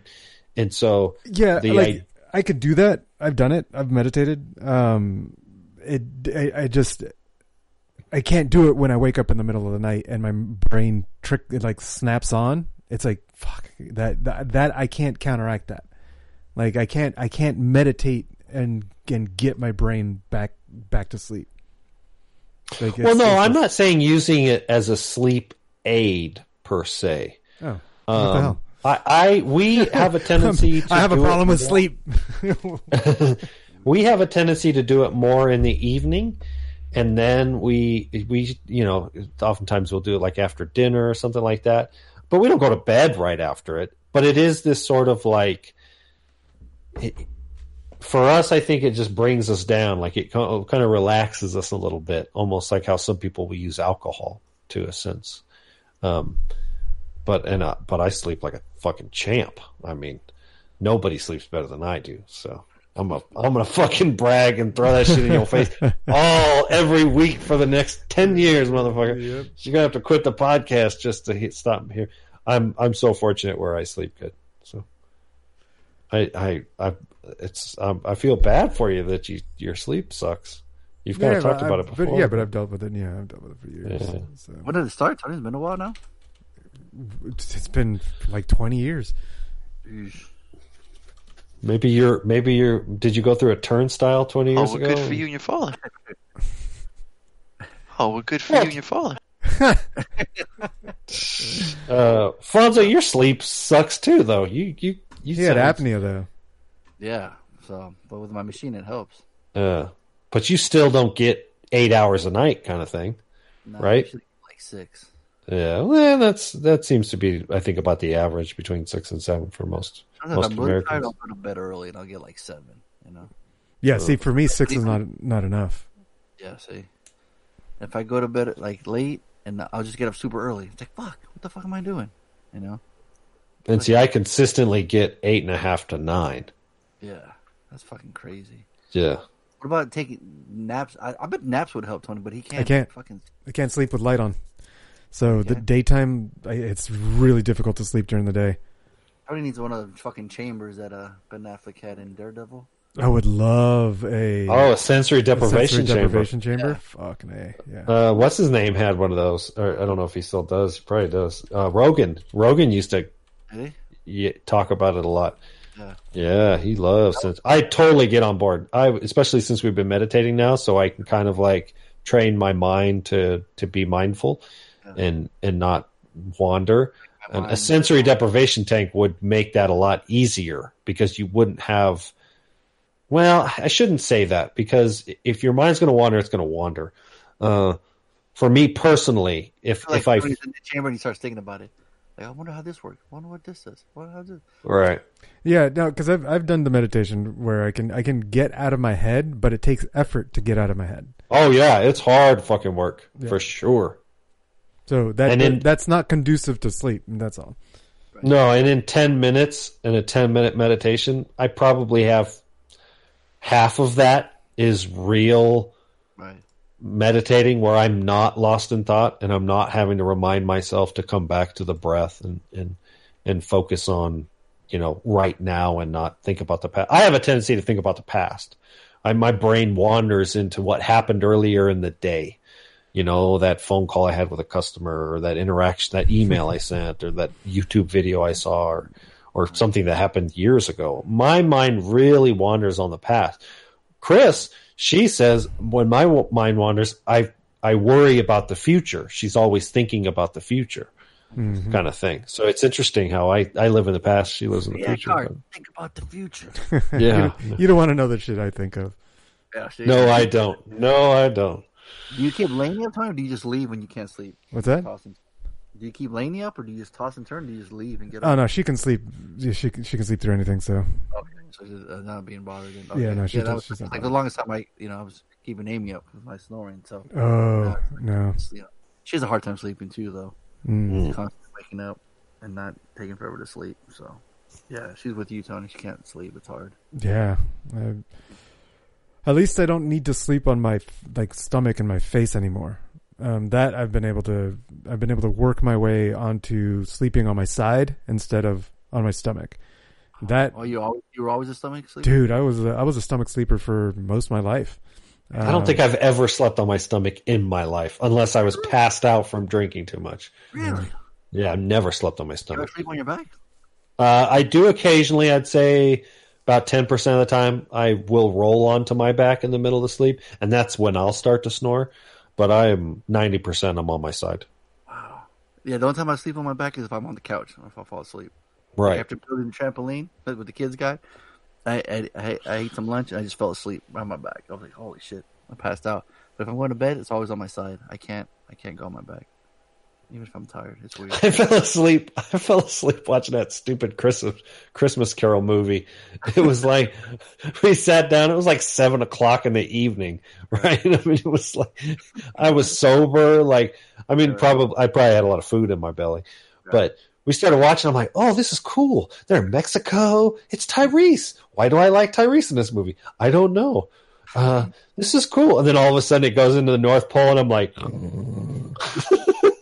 was watching it that night. Like one night I was trying to watch it at night. I'm like falling asleep. I'm like, dude, fuck this. I gotta watch this in the morning while I'm wide awake. There's no way I could watch this at night and try to remember everything. Yeah. So no, but yeah. So Christmas Eve, my parents, and then Christmas at our house. Kids got up. They got up super early. They were so excited. I mean, they came out of bed. Crew's new computer is loading games super fast, and the freaking first game he plays is Geometry Dash. I'm like, really, dude? This fast computer, you playing this game? Come on. He's like, yeah, look. And so he's loading up fast. Five Nights at Freddy. It loads up like in a click. It's insane how fast it moves. He's super happy. I mean, he got a new mouse, got new headphones where he can actually hear from both and not just one ear. Yeah, so he's been super excited. He's probably playing right now. And then what else? The kids. My neighbor came over, helped me put the trampoline. He's like, Amy was like, how did he trick you into getting in here? He's like, I said hi. I'm like, he should have said bye. I came by and helped, and now the kids were super upset because the playset was gone. So when they jumped on it for a little bit, they got hurt. They're like, I hate this. This is the worst gift ever. It takes a while to get used to trampoline. They great exercise though. Oh my gosh, yeah, they hated it, but now like since we've had it like 4 or 5 times, they'll go out there and play, and they'll play that for a while, and so now they go to bed super like tired, which is great. Good, yeah. Yeah, so it's fun to like just even if it's fighting or just even, and Reverend Reagan, twins just have this fucking connection that's just unbelievable, like best friends since birth, right? It's unreal, like the connection. So they're sitting there, they're laughing, they're doing their inside jokes, they're laughing. It's like their best friend. It's so cute watching them play. They're running around the treadmill, the fucking trampoline, they're jumping. You know, I'm sure they're working. Like Reagan can do good flips. River's the cutest thing. He like jumps and twists in the air and just falls down flat and cracks himself up. It's like not athletic or sporty at all. Like he just can't get it for so he's like, I could do a somersault and do that. So I'm like, okay, but at first he couldn't jump, sit down, and then get back up. You know? Oh yeah. That move takes some skill too. Yeah. Showed him that, but Crew would do this: the jump, sit, knees, and stand up, and then they both started doing it. I'm like, see. Look, you guys can all do it. So now that they can do that kind of stuff and they're having fun, and then today my neighbors came over and they're older. You know, one's in high school, one's in middle school, but it was all 4 of them. And I'm looking at the trampoline, I'm like, oh fuck, what's the weight limit thing? Is this gonna be okay? Because the teenager, he's jumping up really high, and I'm looking at the bottom like, whoa. I'm like, okay, what's the weight limit on this thing? Like, how many people can be on here? Because you know, like River and Reagan weigh like 25 pounds, both of them soaking wet, so. It's no problem with them. You can get several. I've been 185 pounds and had 2 other adults on a trampoline before, and we were all shit faced. And then I flew off and landed on my hip and woke up the next day with a black and blue hip. But yeah, this is way back. You didn't have the net then? No, of course not. No. What's crazy? Like I think like back in the day, none of them had nets. None of them. Right. We would just run and jump off of it it's fucking crazy to think about it now. Right. And it's not difficult to get shot off of one if you're not paying attention. Right. If you're jumping, the other guy jumps right next to you, you can go you can flip out of there. Right. So yeah, now you gotta be careful for sure. A lot of people hurt their backs on them. Oh yeah. Necks, everything. So they've already gotten hurt a couple times. And they cry, they leave, they hate it, come back and they'll play it again. 20 minutes later. Exactly. And then what's funny too, when I was a kid, I hated getting socks as a kid. No, I love it. Yeah, socks at work shirt, man. I'm like, let's go. It's on, dude. It's such the funniest thing ever, right? what else did we do? Oh yeah, and then on Saturday we had a little potluck. We played a little game, the dice game where you could roll and exchange little gifts. I won a calendar that shows pooping pooches. Pooches. Like dogs pooping pretty much is a calendar. So wow. And we won this COVID relief thing where it was like rubber gloves, mask, paper towels, and toilet paper. It was kind of fun. And a Starbucks gift card. So it was just fun to watch, exchange gifts, and then watch the movie. But next Saturday I'm going to start the Karate Kid series because on Fridays Cobra Kai season 3 starts. So on Friday morning I'm going to probably fucking plow through a bunch of those, man, because I've really enjoyed that series. So it's just cool that it's back. Now that Mandalorian's done, I can focus on another show, which is cool. And I don't know if I can binge it through, but I kind of want to, but then I kind of don't. You know what I mean? So we'll see. But yeah, that was my Christmas. And then on New Year's, we got Amy went to Walmart the very next day after Christmas, like super early in the morning. There was already a long line of all the women. Like she's like, all like 3 family vans showing up. Here come all the women, and they all beeline to the Christmas section. And like, oh, it's like Black Friday, but for Christmas stuff. Yeah. That makes sense. A bunch of Christmas gift wrap paper for super cheap. Couple. She got some of the gifts for the exchange, and then she got this hot sauce game, Tony, where it's like got 2 shot glasses, like 6 different hot sauces, and you spin it. Oh, I thought I saw that. Yeah. Yeah. So that's probably, she said that's what me and crew are gonna do for New Year's. So cool. Should be pretty fun. But yeah, that was mine. What about you guys?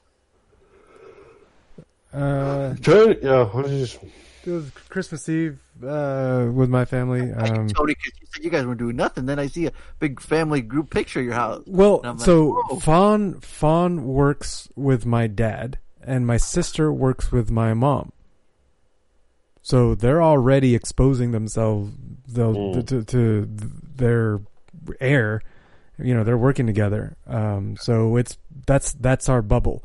I mean, who knows? Isn't the other brother like on the East Coast or something like that? Yeah, he's over in North Carolina. Okay. So they just came over. Fawn came over with his wife Abby, and Etzna was Jacoby and Jalen. It's the first time we had Jalen for Christmas, I think. Really? I think so. I think normally we have. No, I don't know. But it was cool. It was cool to have him here. He was playing with the turtles. We had him feed the turtles and whatnot. It was pretty cool. Oh, nice.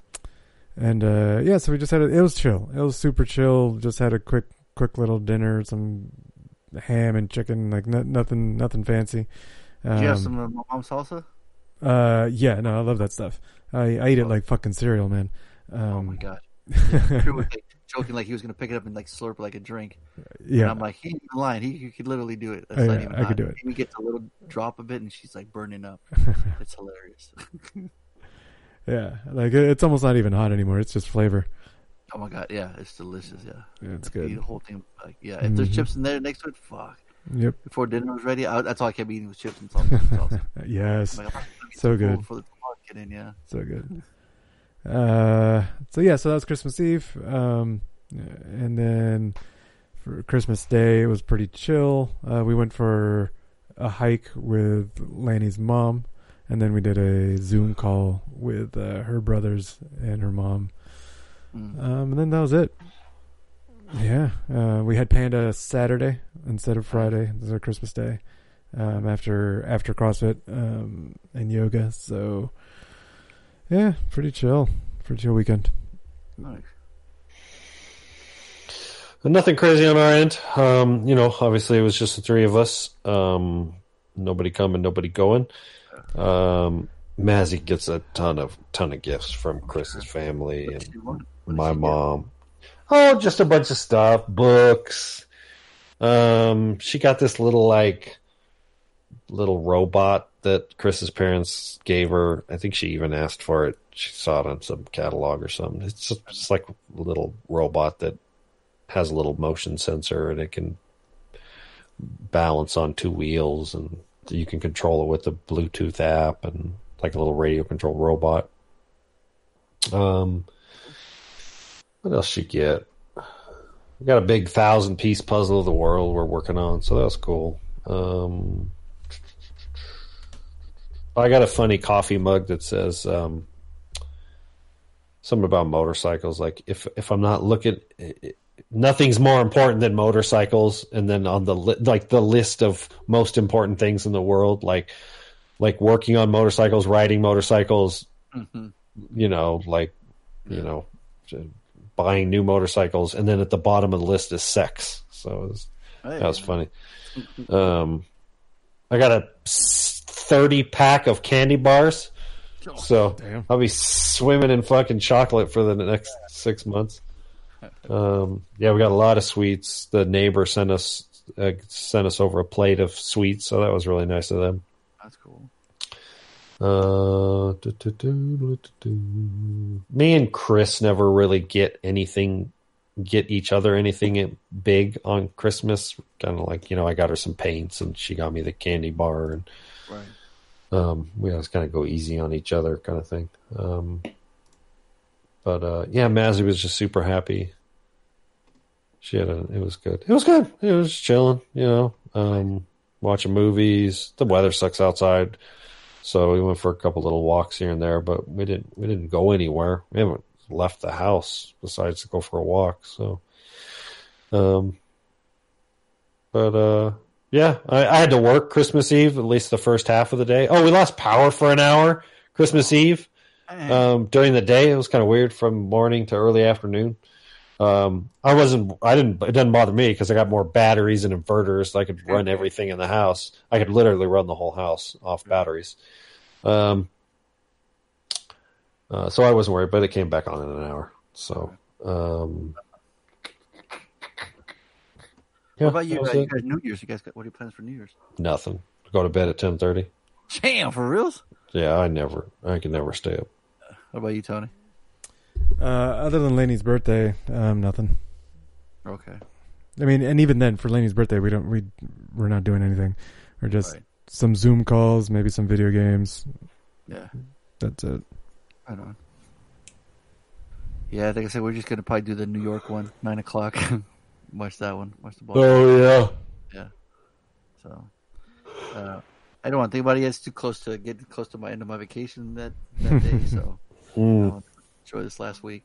So, it's supposed to rain tomorrow, so that kind of sucks. So we'll see how the trampoline does with getting wet. I'm like, fuck, third day out, it's already gonna have rain on it. Yeah, that's it says UV protection all over the box, but I don't know how it does. I mean, it's meant for outdoors. It's gonna get wet anyways. They do really well. Yeah, I've seen them.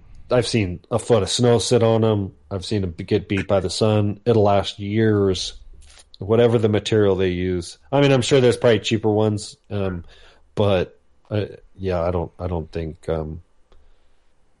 because you don't cover them, right? Nobody has a cover for one, right. So yeah, it can get. In fact, it gets wet and it gets slippery and it gets even more fun. Right. I thought that in the summer, like, when it gets really hot, they're going to be jumping on it. You get a hose on them, and just soak them. Yeah. No, absolutely. They'll have a good time. My friend Jeff, he has one. He has like little misters on around his. Oh, I like that idea. Yeah, that's cool. He would use that. So yeah. Imagine jumping off the trampoline into a pool. That'd be badass. Did that at Jeremy's house. Did you really? Yeah. He had a trampoline right next to his pool? Yeah. He had a trampoline for like a weekend or something. It was weird. Huh. I remember that trampoline. That's right. Yeah. And then we had the kick-ass idea we were going to jump off the roof onto the trampoline into the pool. But nobody had the balls to do that. Did it? Oh, his fucking kneecap ankles busted. Man. Well, that's going to do it for episode 534. There you go, kids. Yeah, that's your certified Slater for Krampus. That's right. I love that movie. Hey, they had Krampus joggers if anybody wants. Yo. There you go.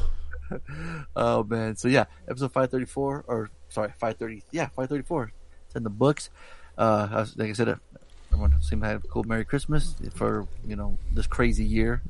And, yeah, so next week's episode, we're just going to go through the whole 2020, see what movies came out, and come up with our makeshift top 5. Because, like, honestly, right now, if you think about it, like, pretty sure Tenet's going to be in Tony's. Yeah, right? That's a good one to bet on. That's a good one. Yeah, bonus points, as Harley would say, for someone to be the spoiler. And, first 2 points to the first person to blow Donaldo's cover. And yeah, so we'll do that. So no homework, extra credits, no betting, so no points. Well, just those points apparently. So we'll have to wait another couple weeks to find out who crown a new champion. But this has been the last episode of 2020, you guys. Yeah. This is crazy. We made it. You're not supposed to wish away time, but I wish away 2020. We made it. We're all healthy. We survived. All of the boys survived. We ride together, we die together. So we. Yeah, no shit. We ain't afraid of no ghosts. We ain't afraid of COVID. I'm scared to death of COVID.